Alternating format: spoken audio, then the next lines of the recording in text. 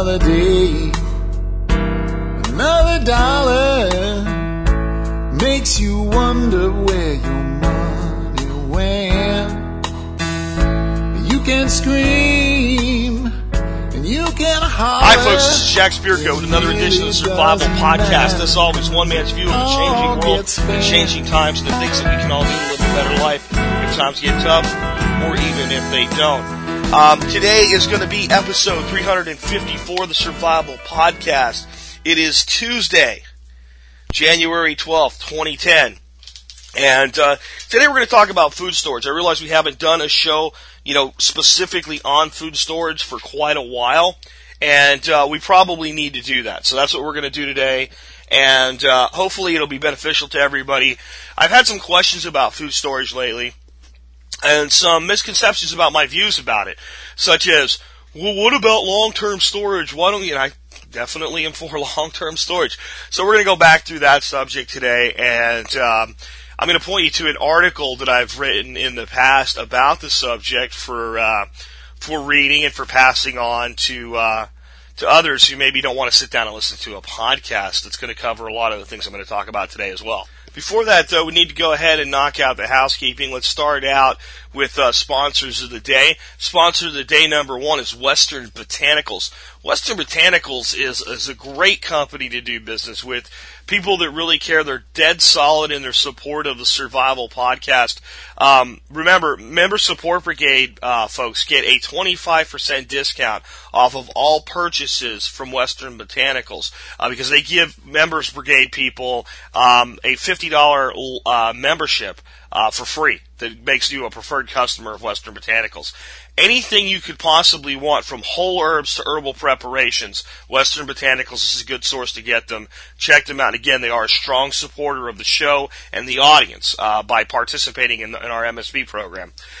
Next up is SOE Tactical Gear, another strong supporter of the show. I want you guys to realize John Willis started sending gear to the Survival Podcast when there were like 30 or 40 people listening to us. There's now over 10,000 people a day downloading and listening to our show. And he started out supporting us with gear when there were, 40-odd folks here. And that's a pretty big commitment. And it's because he knew that if he put his gear in front of me, that I would tell you it's the best gear that I've ever seen. Because it is. And he knew that, and that's why he was confident enough to support the show back then. I guess he believed in what we were doing. Consider giving John some business. With that, let's move on. Join our forum. Get involved with our forum. It's so important to have community. You're not going to make it as an isolationist. That is not the way to be in any way, shape, or form. Should you be an isolationist? And starting with a community that's online is a lot easier for people that maybe aren't accustomed to telling people about who they are and what they do. So get involved with our forum. Check out our gear shop. We have really cool stuff there. The challenge coins should start shipping in February. I'm really excited about those. I'm also going to be giving away some Survival Podcast t-shirts. Not this week. Maybe I'll do one this week, but I'll probably start doing a whole bunch of giveaways next week. Next up, join the Member Support Brigade. I'm going to ask you to do that today. If you join the Member Support Brigade, you're not just going to be supporting the show anymore. You're going to get an immediate return of investment. There are so many things in the Members Brigade right now that it's amazing. There's discounts from so many people. There's a free lifetime membership to Safe Castle Royals discount club. There's the preferred membership for free to Western Botanicals. Those two alone, you're looking at $79, and a membership's $50 a year. So that's why I ask you to support the show that way. I'm trying to build it up to where it gives back. I mentioned Seeds of Change yesterday. The deal's done now, but we have to wait for their webmaster to get back from vacation to set it up. We are going to be giving all MSB members 10% off on Seeds of Change orders for the lifetime of your membership. That's pretty awesome. So consider joining the MSB. I've made a commitment to you guys, and I won't fall back on it. I will keep building that. By the end of this year, I bet you there'll be $1,000 worth of value in there for $50. That's how I'm going to run my business. I'm going to make sure I give you more than I ever asked for. And with that, let's go ahead and knock out or get into the main topic of today's show. And like I said, we're going to talk about food storage today in a variety of ways. And I want to drive home how important this is. I talk to a lot of people that consider themselves preppers and survivalists. And they even have a little bit of extra food around. Maybe they have I often say you can start out very simple with food storage. One of the first steps you can take is get yourself some 5-gallon buckets or maybe a couple big Tupperware tubs. Go out, get some rice, beans, pasta sauce, canned tuna, canned chicken, canned beef, anything that will store long-term more than 2 years. And fill those up and hopefully occasionally pull from them. So with your easy things to pull, most people eat pasta once in a while, pasta sauce, crushed tomatoes, things like that. Rotel tomatoes are good for cooking other things and making them flavored, but you can use them on a day-to-day basis. So if you rotate a little bit out of those 2 tubs or one big tub, at least you've got enough food probably. One of those big Tupperware tubs, if you fill it with stuff like that, you should be able to survive. Not maybe be real happy, but survive for at least 2 weeks, if not longer, for most families. And that would extend the ability of families to shelter in place or to go somewhere and take food with them if necessary. And maybe they do that much. But if you stop there, you're really missing the boat. Last night I was watching a show called After Armageddon, and the disaster scenario in it was a major pandemic, a deadly pandemic, one that's killing people left and right and scaring people so that they do stay home. So eventually, things like the electrical system, the phone system, all of the systems that we're so dependent on for communications, the internet begin to fail. Because nobody will go to work, and a lot of the people that were willing to go to the work have now caught this disease and are either dead, dying, or too sick to work anymore.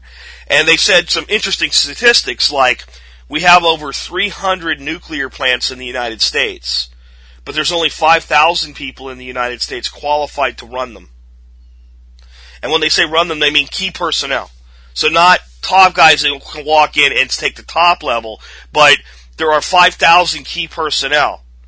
And if you got rid of those people, those 300 plants can't be run efficiently or effectively or possibly at all anymore. 5,000 people. And nuclear is a big part of our power. Now, we have our other power systems. Well, we would see power failures. That was the point. Now, as I watch this, I love these documentaries, but I always hate how they have to add a human element because they get the worst actors on the planet. And to be fair to the actors, they write horrible scripts for these actors. And this lady, because they show this mom, this dad, and this son. And the lady's freaking out, oh my God, I know! Just like that. That's how she sounded. And I'm like, oh my God, shut up. So I didn't watch the whole thing, but it got me thinking as I watched the kid in this little family scenario with his little video camera, and he's scanning, he goes, looks like we're going to be here for more than 3 days, and he's saying, why do we have so many green beans? I don't like green beans, typical kid stuff, and I guess that was realistic, but the pile of food that they had amassed as they realized this was a problem. These guys were not survivalists, they were not preppers. The guy worked in the medical industry in some ways, a paramedic or something like that. He ran off to the hospital, couldn't get in, used his coat, got in, stole some medical supplies, and grabbed as much food off the shelves as he could as the crisis became evident. And they had this little pile of food. Maybe a week. Stretched out, and everybody's hungry, 2 weeks. That was it. And I got to thinking how important food really is, and how in all these disaster scenario TV shows, they always show these people scraping to get by. And they always seem to survive long term. And they always seem to find something to eat. But it's not very realistic now, is it? But the one most realistic thing about this show is when it comes to the mass scale global disaster, choosing pandemic as the thing that could cause it is spot on. It is the most dangerous threat that we have to civilization that there is. A disease does not care if you're wealthy or poor, well-to-do or a street thug. It does not care if you have a good or a bad family name. It doesn't care if your job makes you important or unimportant. It doesn't care if you're 6 months old or 60 years old. A disease infects. And a deadly disease infects and kills a certain portion of the population. Now, we all know about the overreaction to swine flu. Right? And we all know that now the government's trying to get you to take your shot because it kind of fizzled out. Didn't really have. Now what their news reports are saying, there's a second round of swine flu coming. Run out and get your shots. And what did they say? After that, The government's afraid. Get this, I heard this yesterday on one of the major talking head networks. The government is afraid that if more people don't go out and get immunized for the swine flu, that millions of doses will be thrown away because it will expire. They're not worried about whether you get sick. They're worried about all these dosages getting thrown away. What has this told us? It's told us that people have said to the government, a giant simultaneous middle finger, we don't trust your rust vaccine for a disease that's not deadly. But you know what? Swine flu could have been deadly. SARS could have got out uncontained and been deadly. The avian flu that infected a few people could have mutated just a little bit more, so that it infected a lot of people with person-to-person transmission. Bubonic plague could come back someday in a way that we don't understand. I don't even believe that the Black Death, folks, was the bubonic plague. I think it was a different disease. I've read a lot of research on it, and bubonic plague doesn't match, for me, sufficiently the description of what the Black Death really was. I think that was a completely different disease, or a mutated strain of plague, possibly, that went dormant, that was able to travel faster than plague is supposed to be able to travel. The fact that we don't have plague epidemics, period, and we have plague carriers out all over. We have plague carriers in the United States right now. There's rats and mice and different rodents in the whole western United States that carry bubonic plague. And we have very few incidences of infection. Sanitation helps that, I know, but you can do the research for yourself. So I thought we were going to talk about food stores today. Why am I spending so much time on pandemic? Because it's the one thing that I think is a universal threat that is a matter of when, not if. Sooner or later, there'll be one. Now, you might not live to see it, or it could start tomorrow morning. That's a reality. And it's the one thing I think that we really need to think about, a couple of the things that we talk about with modern survivalism and being a prepper. And one is bug in versus bug out. Everybody wanted to leave the cities. Well, if everybody leaves the cities, they take their dense populations and reassign them somewhere else. And then they spread things into the countryside. So I believe in bugging out if you have a place to go and you have a plan to get there.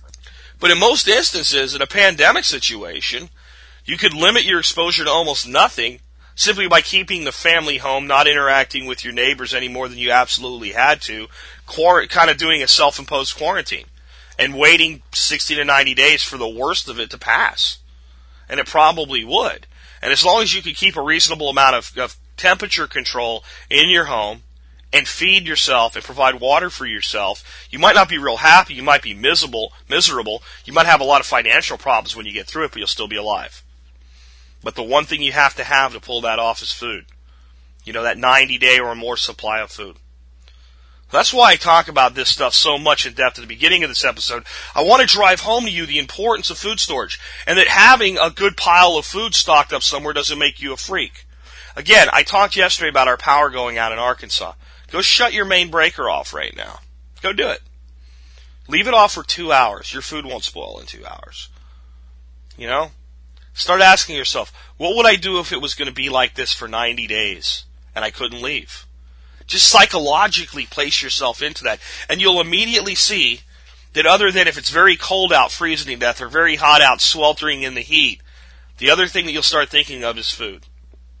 It is that important. There's a reason that we have the cliche in the United States, and in many parts of the world, I would imagine, I've got to put food on the table.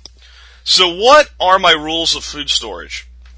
Well, food storage rule number one for people that have listened to this show for a long time is absolutely no surprise whatsoever, is store what you eat.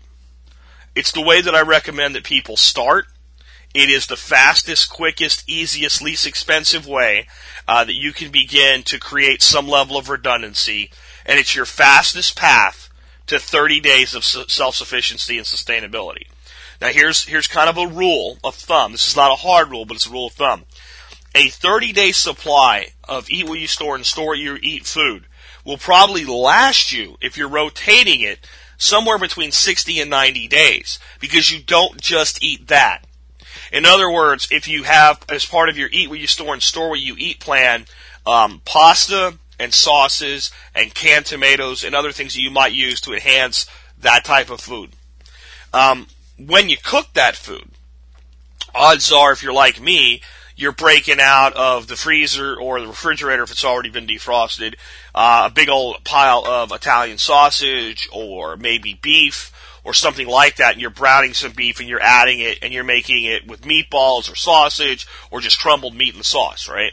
That's just one typical example of a perfect match of food that's not long-term storable, out of the freezer, because once the freezer's gone, it's not there anymore, and food that can sit on the shelf for a year. So in that disaster scenario, once the freezer and refrigerator are cleaned out, now we're down to pasta and sauce. Now you need to eat more of that to get the same caloric intake, right?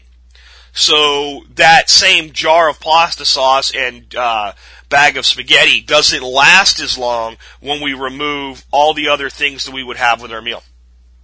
And that's true of everything else. So what you're looking at doing is building a 60 to 90 day redundant storable pantry, which means if you didn't go to the grocery store for any of the stuff in the pantry, it might last 2 to even 3 months for you, right? And the pantry might not be big enough for that, so you might have these in these tubs or buckets or some type of other container or shelving somewhere else in the house, and you rotate this through. But that gets you to at least 30 days you could survive on, even if the refrigerator and freezer didn't work. And I want you to think about going further with that. You can take that up to between 90 days to 6 months of total survivability just with that practice. And that is going to take you out between 6 months to a year of independence from those products from a store, as long as you're bringing in other items. So you start to see there's a holistic process going on here. Because maybe we can't get beef anymore, but if we live in the country, maybe we can shoot a deer and augment the meat supply. Maybe we can pop a squirrel a day or 2 a day for a while during certain parts of the year. Maybe we can trap small game or small birds around our property. All right, so there's other ways to augment that. We'll get into those types of things in a minute. But if you build up a good solid 90 day, I can survive on this stuff. I might not be happy eating spaghetti with no meat, right? Or whatever else there is in that, pinto beans without ham, or what have you. Or, making bread with certain parts of things that I normally would include not there, but I'll be able to do these things. All right, so eat what you store what you eat, rule number 1. As you begin to do that, what you'll understand, as I said, when you get to a 30-day sustainability, you have 60 to 90 days worth of resiliency on those items. You get to a 90-day sustainability, you have 6 months or longer. And what that allows you to do is you go to the store and you go, we used a box of noodles. I should replace the noodles. The noodles are pretty cheap, so it's a bad example. But what you'll be able to do is you'll be able to go in and say, okay, you'll have your standard grocery list, right? Because you go to the grocery store to buy the things you want, things that you need to be used this week. Some that's come up, you decide you want to cook steaks on the grill, you need those. Then you have your other list, and these are your storables that are kind of been used somewhat lately, and how many you've used. Little number next to them, 3, 2, 1, 8, right? And the 8 is obviously a higher priority than the 2. But you go look at the 8, and you go, it's not on sale, don't have a coupon, looks like the price is actually a little high this week, nothing's going on, I'm not scared about any type of an event happening anytime soon. So you just say, you know what, I'll put that off to next week, I'll keep my eye out for a coupon or a deal or a special somewhere. It's called opportunity buy. And the more sustainability you have, the greater leverage you have. You don't have to buy things. And if you watch, most items in a supermarket during a 12-week period will go on sale 1 to 2 times. And by the time you have that type of sustainability built up, you can buy those items only when you have a coupon or they're on sale or there's some type of an opportunity to purchase them at a lower price. And that is a little thing in the beginning, very little. But the longer you go and the more food you store, the more power you have in that way. And that's why I say storing food is a no-lose proposition. You immediately begin to start putting money back into your pocket if you practice eat what you store what you eat, and follow that up with an opportunity buy. Now, once we get somewhere, between 30 to 90 days of sustainability of eat what you store what you eat in. Now we start looking at long-term storables as an augmentation or an adjunct to what we're already doing. One more thing before I move on. Why do we start with eat what you store what you eat? Because if you have a spouse, it doesn't matter male or female, because I have females that listen and say my husband doesn't get it, and I have many men that listen and say my wife doesn't get it. Talking to your wife or your husband that's not totally on board into let's just kind of have some extra food here and some extra food here, some extra food here, is a lot easier when it's, hey, we're just going to buy some more spaghetti this week. We're just going to buy some more sauces. You know what? We're going to buy a couple packages of those 15 different variety bean packages and put those over here. And you like when I make soup with that, right? Okay, great. And we're going to buy a little bit of this. And over, a 3-month period, getting to 30 days that way is easy. And you almost pull it right underneath the nose, like it's right there. But what happens is the food supply builds up, right? Somewhere in that 60-day period that you're getting up to 30 days of stored food, your spouse will start to change a little bit. They'll start to realize the wisdom. It feels good to know, hey, there's food on the table for a month. For men, takes the pressure off us. Men, even if both spouses work, we carry a burden. It's my responsibility to put food on the table. It's my responsibility to keep a roof over our head. So it's easier to sell a not totally on board partner to start there. Once you do that, it also gets easier then to take the next step, which is we need some long-term storables. So what I think you do next is you start looking at things like, Mountain House, Yoder's, Providing Pantry, all of the specifically prepared for the survivalist demographic, for the prepper demographic foods. This is where you look at most of it is freeze-dried foods. Now, this is where some people initially, when they freak out, they go overboard with this stuff. They go buy $6,000 worth of Mountain House food or $6,000 worth of Providing Pantry food in one buy, and they have this giant, truck show up at their house, and a forklift drops it on their porch, and then they go, wow, I didn't realize how much volume there was there. Where do I put all this stuff now? And then half of it's stuff they may never eat because they just bought some kind of package and they didn't think about it. So what I recommend is that you go out and you find some variety packs. You can buy things like 4 different or 6 different meat varieties from Mountain House. Go buy one. Buy 2. Put one on the shelf. Bust the other one open and start using it. The sausage crumbles are good.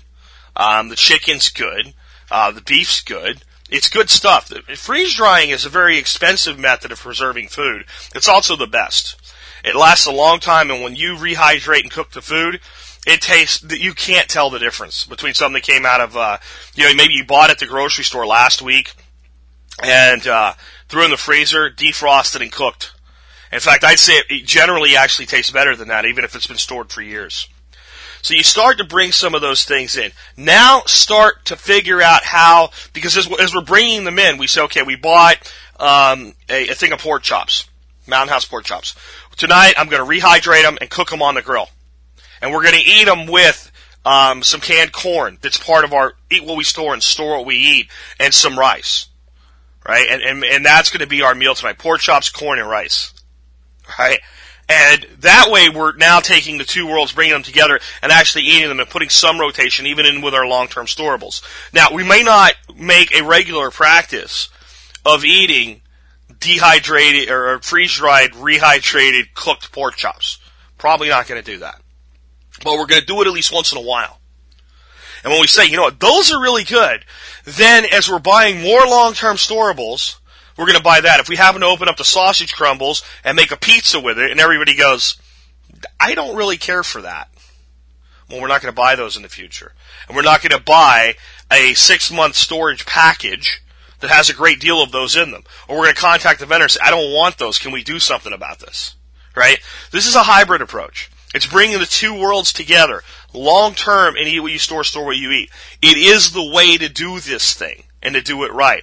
It's, for most people, it's the only way you're going to get to 6 months of sustainability. 6 months of sustainability is really hard without some long-term storables. There's some other things that we also need to look at when we talk about long-term storables. One is, your military meals, your MREs, meals ready to eat. Not a bad idea to have a few cases of those laying around. portable, relatively good food, most of them. They've come a long way since I was in the military. When I was in the military, there were 12 varieties of MREs. And you could see from a distance numbers on them, right? And the numbers would be 1 through 12. And there were 2 you did not want. One was a number 2 and one was a number 4. I don't remember which was which, but one was a ham slice, which was just gross. And the other one was an omelet with ham, which we referred to as the omelet with Spam. And the other 10 you could basically eat. So if I was in a line and I started looking at a box being depleted and I realized it was going to be a 2 or a 4 was going to be my last choice, I would get out of that line and go to the back and wait and reset my position so I could get anything other than those. Those days are kind of gone. There's a lot more to MRE choices now. And I would not try to build a long-term storage capacity with them. But having, let's say, 9 for each member of the family, there's your 72-hour emergency, easily evac food set, just at MREs. Immediately preparable. One of the other things, though, you might look at doing is what's called field stripping them. Field stripping and MRE, they're all sealed in a package, and then they're in a big package together. And each one of those individual packages is sealed for long-term storage. The big pack around them is really a holder. What you'll find is if you open them up, there's a lot of stuff in an MRE that you may have no real legitimate use for. Because what they do is they make it so there's choices there. So little bottles of hot sauce, for instance, and things like that. If you carry in your bug-out bag eating utensils, the eating utensils that are in there may not be necessary, not in all of them. And what you'll find is you can actually, in many times, by doing things like removing the boxes and just leaving the foil pouches and repacking an MRE, reduce its volume by 50%. Brian over at ITS Tactical has a great video on field stripping MREs. I'll try to link to that today, so you can look at what kind of volume saving can be done. So that'll take up a lot less space. All right, so for a family of 4, if you're going to have 9 of them, that's 36. That's 3 cases. So you're talking about reducing the volume of 3 cases down to the volume of a case and a half. And then using that other half case maybe for some other emergency supplies.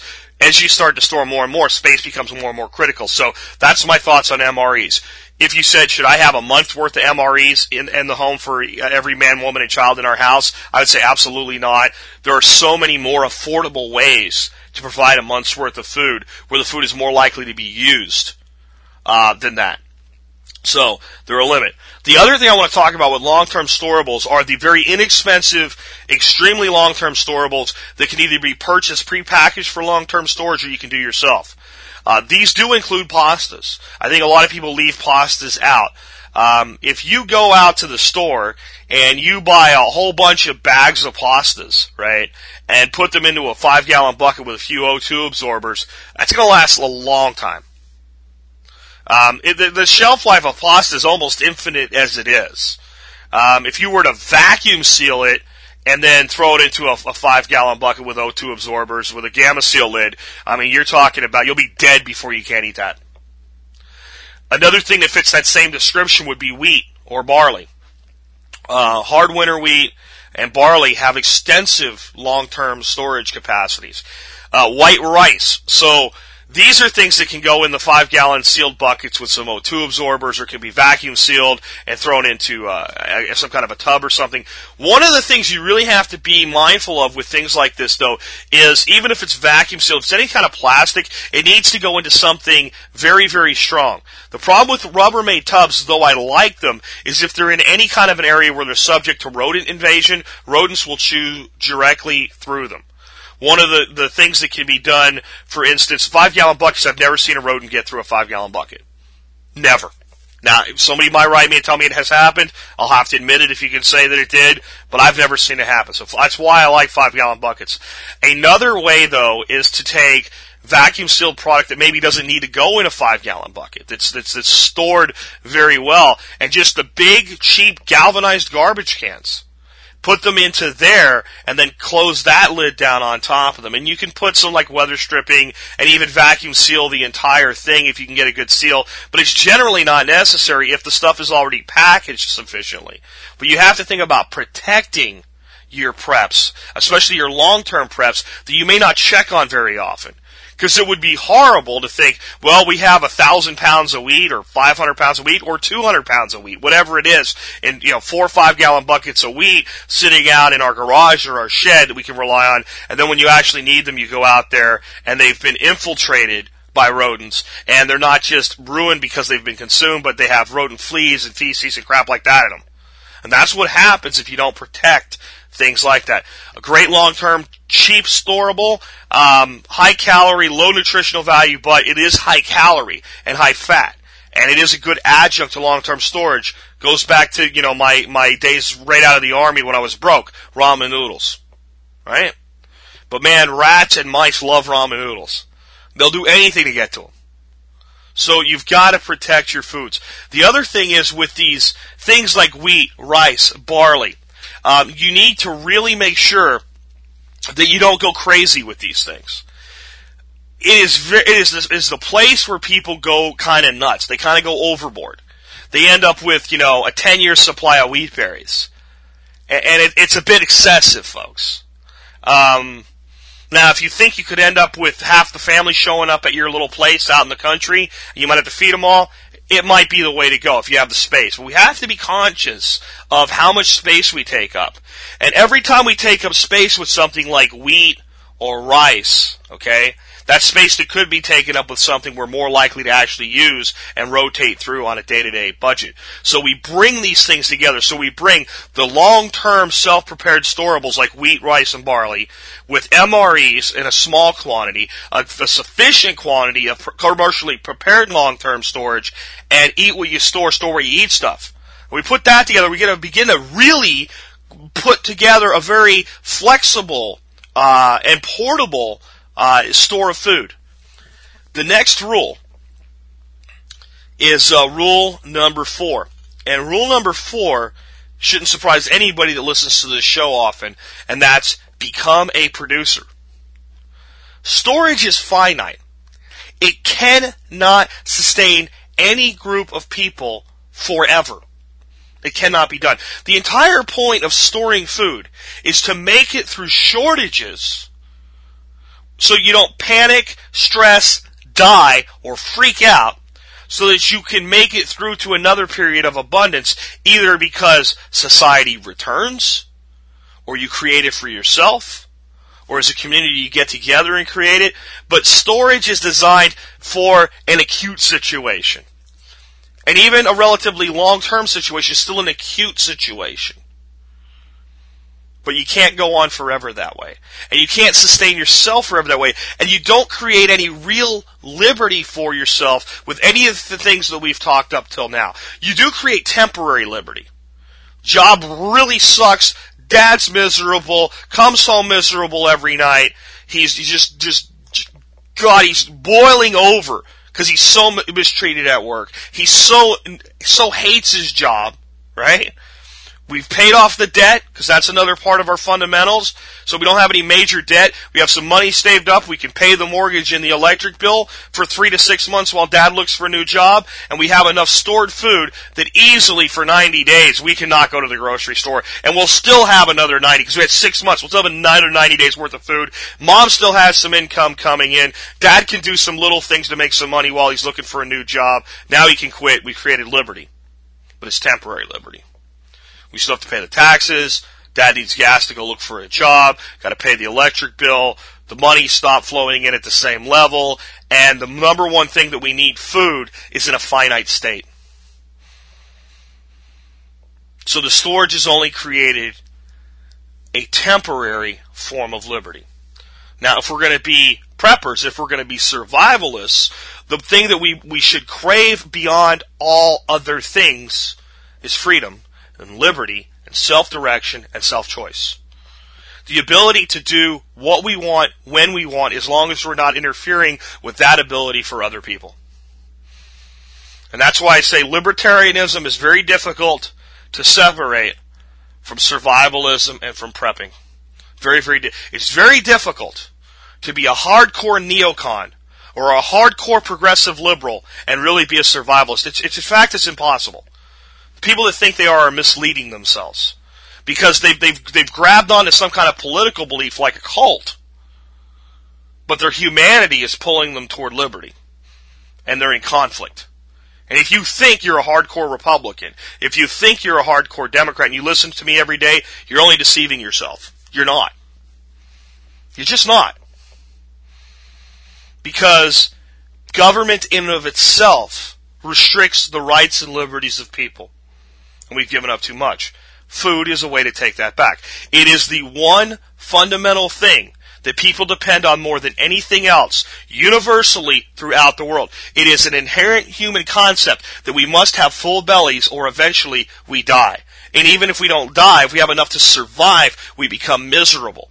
When we become miserable because of lack of food, we become dependent upon anything that provides that food for us. So if we want just not to be able to get through the major flu pandemic that we need 90 days worth of sustainability for, but we want to create in our individual lives liberty and freedom from the systems that bind us to a conformity that we're uncomfortable with, so that we can then become good citizens who pick and choose which systems they use by choice rather than are just rolling around in the systems due to dependence, then we must have a greater supply of food than can ever be accomplished with storage. So we must become producers. That is absolutely fundamental. Now, when we start talking about becoming a producer, there's actually 3 levels of production. There is what I call, and these go in order of their effectiveness for long-term survival. Okay? Level 1, which is the least effective for long-term survival, is fish and game, hunting and fishing. Being able to go out and procure fish or squirrel or deer or any type of protein source from the wild is level 1. Level 2 is actually, level 1 also includes foraging. We'll talk about all these in depth in just a second. Level 1 also includes foraging. So foraging goes with fish and game because you go out and you would go out and maybe find blackberries and pick blackberries or blueberries, or during certain parts of the country there's actually wild filberts, hazelnuts. Go out and pick those, or acorns, or mesquite pods. Make a wonderful sweet flour. I mean, there's so many things out there that we could just go out and get. Right? So that's level 1, is foraging, hunting, and fishing. Level 2 is we go into direct production. Okay? Direct production is gardening, permaculture, aquaculture, farming, ranching, livestock. All of that's level 2. It's far more sustainable in a long-term survival environment than is fishing and hunting and foraging. And a lot of people take the exact opposite view of that, and I'll tell you why I think they're wrong about that. What they say is, well, if I have a nice garden and a little permaculture food forest on my property and some rabbits and some goats, and we're in a survival situation, then I'm a target for people to come steal from me.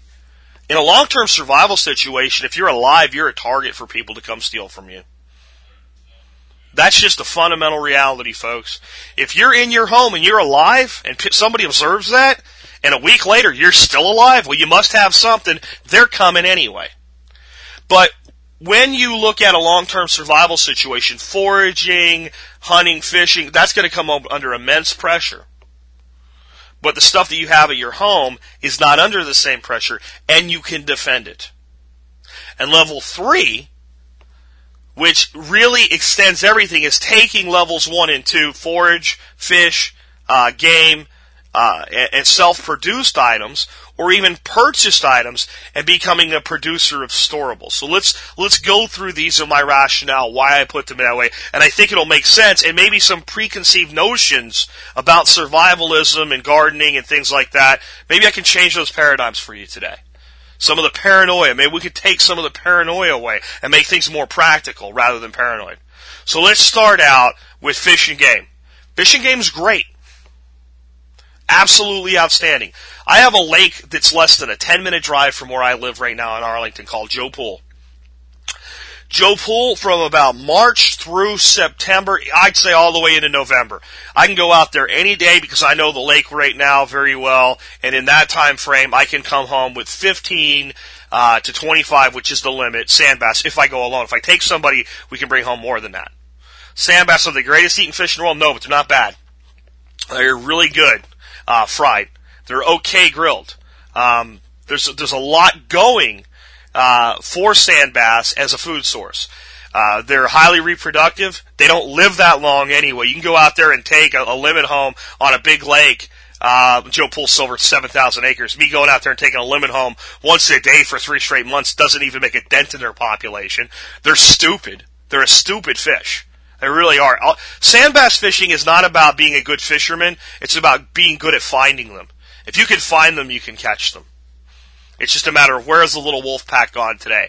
And a lot of that can be said for stripers and hybrids. They're big brothers as well.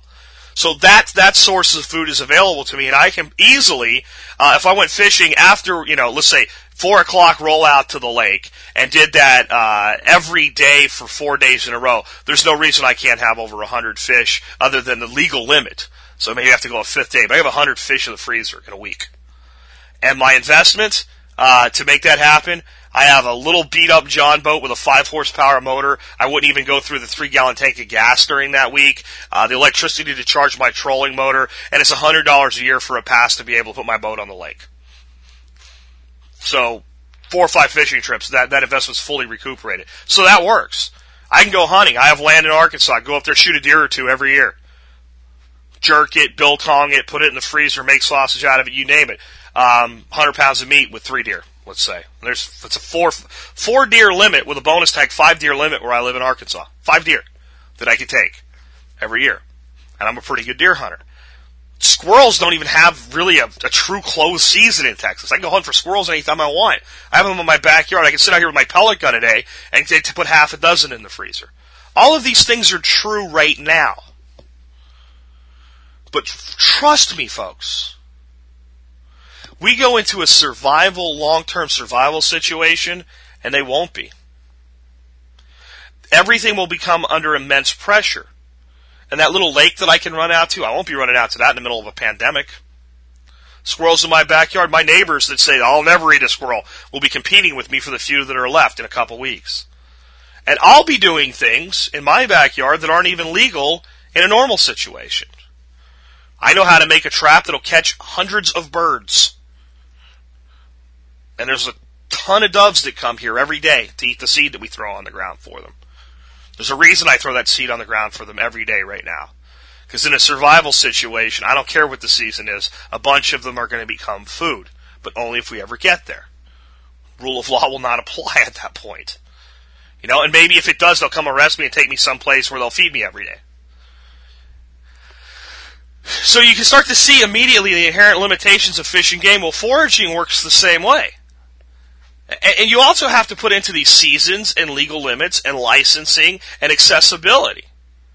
So even when we look at something like picking blackberries, I've never seen a state in the South where you can't find blackberries in the summertime. The mountain I live on in Arkansas is literally infested with blackberries. And there's so many other things out there that we can just forage and eat. And many of us, partake in what we call guerrilla gardening, which is we go out and we plant stuff out in the woods. We know where it is. We can go get it. It's kind of hidden. Not a bad idea. Good adjunct. It's all inherently limited. Let me put it to you this way. If you're out foraging, who's at home defending your house? Well, I guess mom is, right? But now your defenses are weaker at home. And you're vulnerable while you're away. Really, if you're going to go out foraging in a situation like that, you need at least 2. Somebody's got to cover your back. You can be the biggest badass Rambo in the world. Somebody shoots you in the back, you're still dead. So I'm not real concerned about these massive, long-term, end-of-the-world, round-them-all-up, New World Order survival scenarios that people have in their heads, the Red Dawn fantasies. But I'm a realist, and I tell you that we could end up in a societal collapse where it does happen. And a lot of the arguments that the people that are what I call a little bit foil hat, even their arguments for that, when you really examine it, start to fall apart. Because the fish and game won't be there, the wild forage won't be there, and going to acquire it will become dangerous. So it's best used today to augment what you're consuming today. And if you can have some of it available to you in a crisis situation, so much the better, but you sure as hell better not rely on it. So that brings us to sustainable survival technique 2 here of being a producer. And that's producing food in the form of small livestock like chickens and rabbits, gardening, and permaculture on property that you own and control that's in your line of sight from a dwelling that you will be in during that time. That could be a suburban lot, it could be a country house, or a bug-out location in the mountains somewhere. See, the whole argument that people will come and steal what you have, again, it falls apart. If people are going to come steal what you have, they're not going to come, oh, look, he has a big garden, and his house is boarded up, but somebody's in there. Let's go steal from the garden guy and ignore the guy with the boarded windows. That type of a roving horde mentality, they just pick everything apart. They're not going to leave you alone because you don't have a garden in your backyard. That, to me, that's an asinine belief. Even if you make your house look like no one's there, that roving horde that everybody fears would see an abandoned house as a perfect place to go. There's no resistance there. Who knows what's in there? We got to go find out. They're coming anyway. So to not feed yourself for that reason, it's just moronic. And it ignores the fundamental rule that we have here. Everything must create a better life for you today, even if nothing goes wrong. So having a sterile lawn that produces nothing for you doesn't follow that rule. It costs you more money to water, feed, and mow. And it doesn't produce anything. So producing food is a long-term solution. It's amazing how much food a person can produce on a quarter of an acre. The Dervaeses, California, I always bring these guys up because it's a perfect example. They have a tenth, and they produce 6,000 pounds of food a year. Now, it didn't happen overnight. It takes a lot of effort to make something like that happen. But people will say to themselves, well, there's no way I could do that. Well, maybe you can't because that's their full-time occupation. So maybe you can't match that level of production. But you can do some amazing things, and it revolves around perennial plantings. Trees, bushes, vines. Those are the things that you want to make the core of, especially when you have limited space, your suburban landscape, your urban landscapes. The tree that's taking up space that produces nothing could be a big tree that produces a lot of things. It could be an apple, it could be a pear, it could be a walnut. It could be whatever grows well in your area. If you're in the south, it could be pomegranates. They get up to production very, very fast. You have larger pieces of land, you can wait longer time. Some of them could be long-term producers. They take longer to produce, like shellbark hickories and pawpaws. But if you have limited space, you have to practice two very important fundamentals. And these are succession and stacking. Stacking is creating a layer system. I've talked about permaculture in the past, a 7-layer system, a canopy, a subtree, vining, things like that. But you can practice this in minuscule. Let's say we have a great big long fence that gets hit by the sun all day long in the summertime. Beautiful place to grow something like grapes. So we go along that fence and we use the fence as a basis, and we don't go directly on the fence, because if we do that and we have to replace the fence, we have a problem. But off of the fence we hang a trellis for the grapevines, and we plant grapevines. First year we get nothing, second year we get grapes, third year we get more grapes than we can use. So now we're taking the grapes and we're drying them into raisins, we're giving them away, possibly we're using them to barter, maybe we're even finding a local, we've produced the right grape types, maybe we're even selling some of them to a local winemaker. Very, very possible to do. So during the time when we don't need them, we take what we need and we return the surplus into our local economies. That's a permaculture principle. We get to a point where we need them. Hey, I don't like living on grapes, but it beats living on nothing. Okay, makes sense? So now the other thing that we do, though, is we're not a commercial vineyard. So we're not limited to wine grapes or table grapes. So if we had, let's say, a fence long enough to plant 20 grapevines, maybe we have 2 of 10 different varieties. And if we're smart, then we have succession. And what succession means is that we take an early grape to a late grape as far as when they ripen. And we stagger as much succession in there as we can, so that we have grapes becoming available for consumption starting very, very early in the year and going as late into the year as possible. Some climates it may not be as doable as others. But every climate where grapes can be grown has some level of that can be done. So then we go into some other things. Let's say we're going to plant 4 apple trees on our property. We need to worry about cross-pollination, but one great way to fill that in with a very small plant is a couple dwarf crab apple trees. Now we use those for ciders and for jellies and things because they're not the greatest fresh eating. We plant 4 apple varieties with some cross-pollination potential between them, but we start one as a very early apple and we move to kind of a later apple. Now we stagger out our apples. Those are succession. With apple trees and grapevines, and you can do it with any perennial planting. There's early and late varieties of blueberries, blackberries, raspberries, kiwis. You name it, if it's a fruit, it grows on a bush or a vine, there's early, or even a tree, early and late varieties. And instead of going with the monoculture philosophy, we go with a permaculture philosophy, a multiculture philosophy, which is multiple varieties, and succession in harvest. So that the food is more usable as fresh, and easier to preserve, which we'll leave away for now because that's the last part of this today, is preserving what you produce and being a producer that way. So there's your succession. Then we practice stacking. Well, what's stacking? Stacking is making most efficient use of space. So we have this great, huge, long fence, right? Now, it's early in the season. The grapes are barely growing. They're just barely starting to bud. We're still getting some nights where we get some frost. We go along the whole fence row, and we plant just 1 or 2 peas that can handle cold weather peas like a snow pea, a snap pea, along our entire grapevine area. The sun warms the ground because it's a sunny fence. Peas grow. By the time the leaves are full on the grapes, the peas have run their course. They're ready to cut down. You've harvested peas off them, and what do? Do you compost them? Hell no, you cut them, you throw them right on the ground, directly underneath your grapevines, and you've produced some of your own mulch. You're also growing comfrey in amongst your grapes. These are pulling nutrients deep from in the soil and making it available. Now you have you're cutting your comfrey, and you're growing maybe some other things like some clover mixed in there, right? All around and underneath your grapevines. Cut that back and mulch it. You never walk on the spaces in between the vines. You stay on the outside of the vines as you prune them, trim them, and harvest your grapes.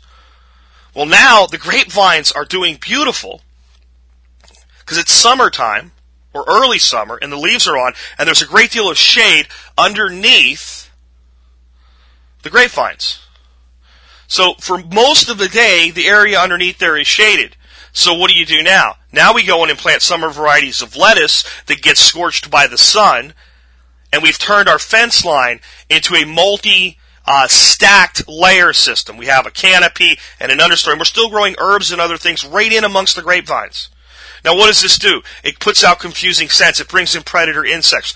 All of the plants are less likely to be attacked by what we call pests. An amazing system of production. I won't go deeper than that into it. I just want to give you a concept, an idea of how we can go beyond a garden. Your lettuce doesn't just have to be in a square foot garden or a raised bed garden or anything like that. You can plant, there's beautiful lettuce varieties. And most of them like shade. So you can go into a place that you have landscaped with even some ornamental shrubs. And in an area that gets a little bit of sun but not too much, where that lettuce will be protected, during the summertime, you plant that lettuce. You plant it in very sunny areas in your late falls and your early springs, and for some areas, your winters. You move things around. You don't have hard, fast rules.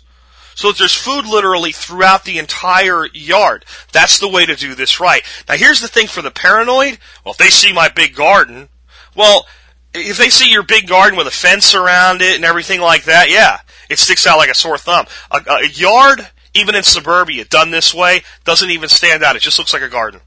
It doesn't look like a food garden. It just looks like it almost looks untidy in a way. That's good. Like I said, that paranoia doesn't help you anyway.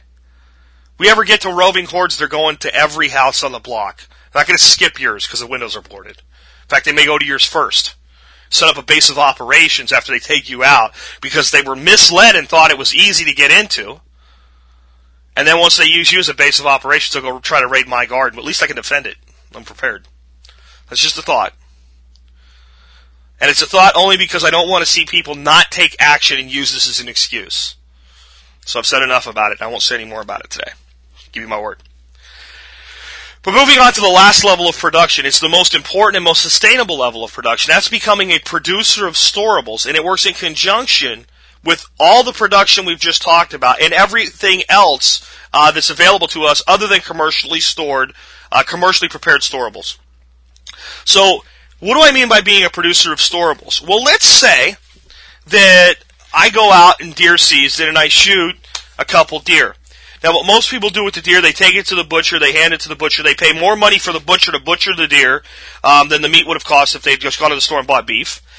They've probably got thousands of dollars invested into a deer lease and hunting gear and hunting equipment and everything else, and they've really not produced anything. They've gone out and practiced a very expensive hobby, and they get to eat some meat at the end of the day. And that meat all goes into a freezer, and if the freezer fails, then the meat spoils or must be eaten very quickly.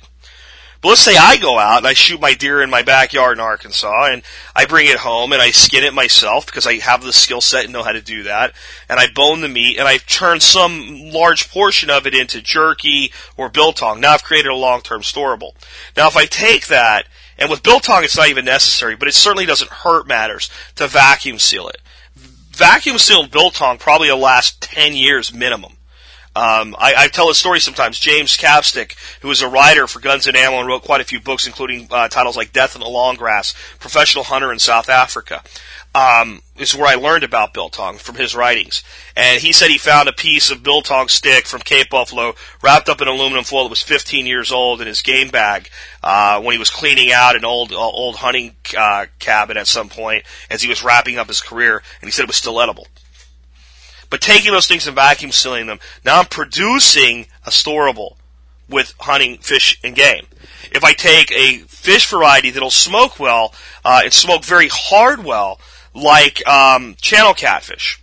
Channel catfish smokes beautifully. You can smoke it as heavily as they smoke salmon, maybe more so. And I take that and I vacuum seal that and I put it in the freezer.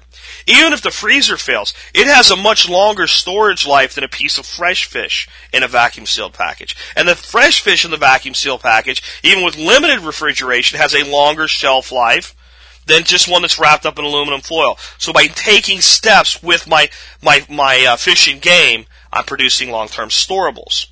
Okay? Now we move into things like, well, what about with foraging?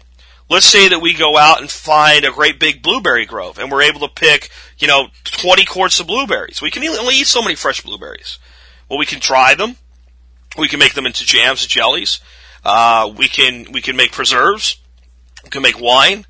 We can make an ale by mixing them with some type of barley malt. A blueberry wheat ale, for instance, would be very nice. We can make mead. We can create juice and just jar and can the juice and use it in the future. We can do those same things with things like blackberries, strawberries, and any other wild fruit that we can find. We can go out and we can find wild nuts, and we can prepare them and put them away for long-term storables. So now we're becoming a producer by producing from forage or hunting or fishing and storing the bounty from that.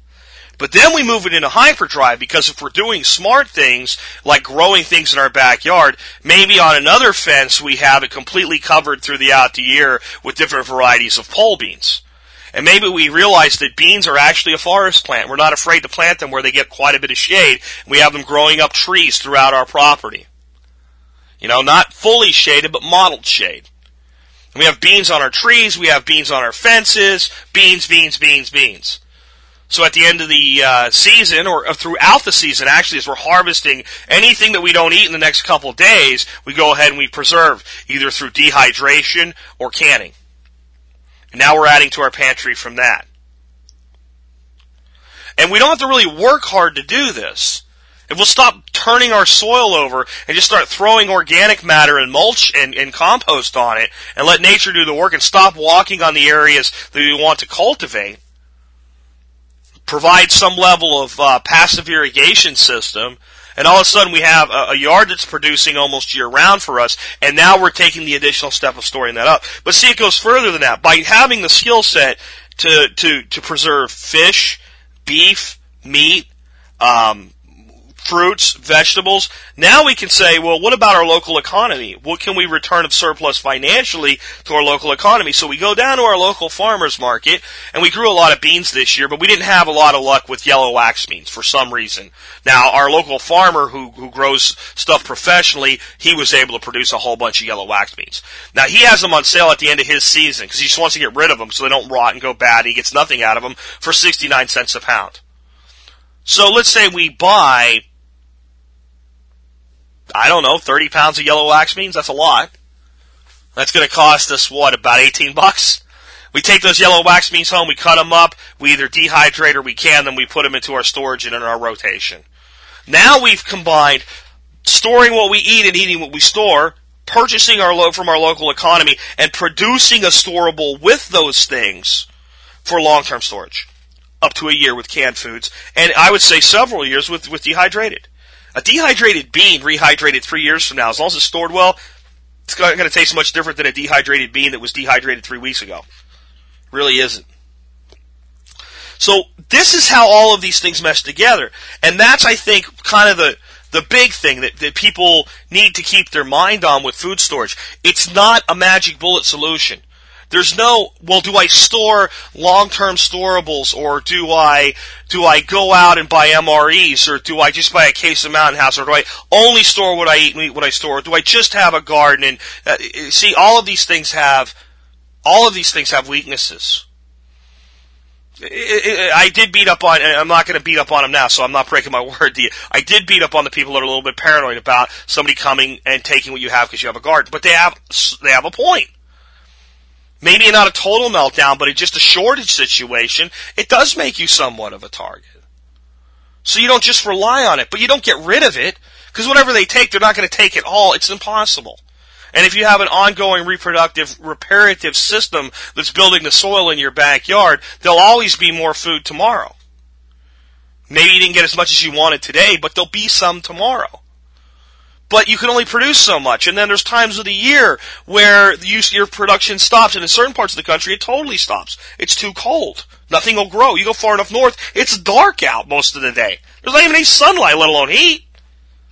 So now we have to go back and rely on our storables. Well, those are a mixture of the things we buy from the store, if that's still available, or we bought from the store when that was available. They're a mixture of our long-term storables, our commercially prepared storables like Mountain House, Provided Pantry, Yoder's, our long-term storables from we store, we eat, canned goods, soups, things like that.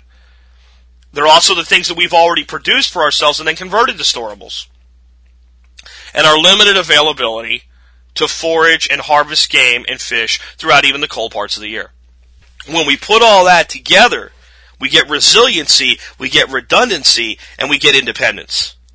And when we take any single one of them out, we create a big kink in the armor. And, I believe in Murphy's Law. If something can go wrong, it will. And that means we need as much redundancy in place as we can, so when things do go wrong, we can backfill. Someone sent me an interesting email yesterday. They said, do you think with all the things that have gone wrong at your bug out location, it's a sign that maybe it's not the place for you? Absolutely not.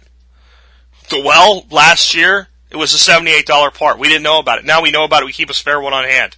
It would take me 5 minutes to replace it. I think it's wonderful that it happened in a time when it really didn't matter that we were without a well. It really didn't matter to me at all. The truck breaking down, 75,000 miles on a truck. A part going out, that's just a coincidence that it happened to be there. Last time the power went out for most of Hot Springs. Power went out all over Arkansas. Last year, Kentucky Farmer didn't have power for 3 weeks. Again, I'm glad it happened at a time where it wasn't that critical. It gave us a gut check. Where are we weak? They were 3 of the best things that have ever happened to us. I've enjoyed all 3 of them. Isn't that nuts? I'm a crazy survivalist.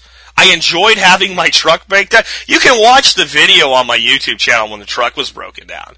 It was 100 degrees out. It was the 4th of July. We were 3 miles from our house and 3 miles from a main road. We had, it took AAA like 2 hours to find us because it's such a hard place to find. And even with the guy on the cell phone, it took calling me back. It took a while for him to get there. And I was in a good mood. Why? It didn't really matter. Neighbor came by and said, hey, when the guy gets here and tows the truck away, will you come pick us up? He said, yeah. If he didn't, we would have walked 3 miles. It would have sucked. We had plenty of water and food on us. We were going out for a hike anyway. We would have just hiked back to our house instead of around a different place. But why was it enjoyable to have my power go out when it was 7 degrees outside? Because I had a stack of firewood. I had plenty of food. I knew what to do. I didn't panic. My wife knew what to do. We immediately took action. We did it. And if we had to be there for a week that way, we might not have been the happiest people in the world, but we would have been fine. And you know what? The thing is, we would have started to rely on our community, and we would have been there for them too, those people that live up there. That's the way this stuff works if you'll just let it, and you stop worrying about being paranoid about what if someone comes. You know, there's some ancient wisdom that tell us what to do when someone that's hungry comes to your door. If there's any way you can, you feed them. Do that. And the way you do that is you practice abundant living. Everything I've talked about today is abundance. Creating abundance of one fundamental thing you need in your life, and that is food. When you have abundance of something, you don't fear sharing it with your community. And when you share with your community, you build strength. And when a legitimate threat comes, instead of facing it alone, you face it with your community. It's amazing what 10 good men can do. Absolutely amazing. But an army marches on its stomach, so make sure you store food, make sure you produce food, and make sure you feed yourself. With that, I'm going to wrap up. This has been Jack Spirko with another edition of the Survival Podcast, helping you figure out how to live that better life if times get tough, or even if they don't. You can scream, and you can holler, it really doesn't matter, 'cause it all gets spent.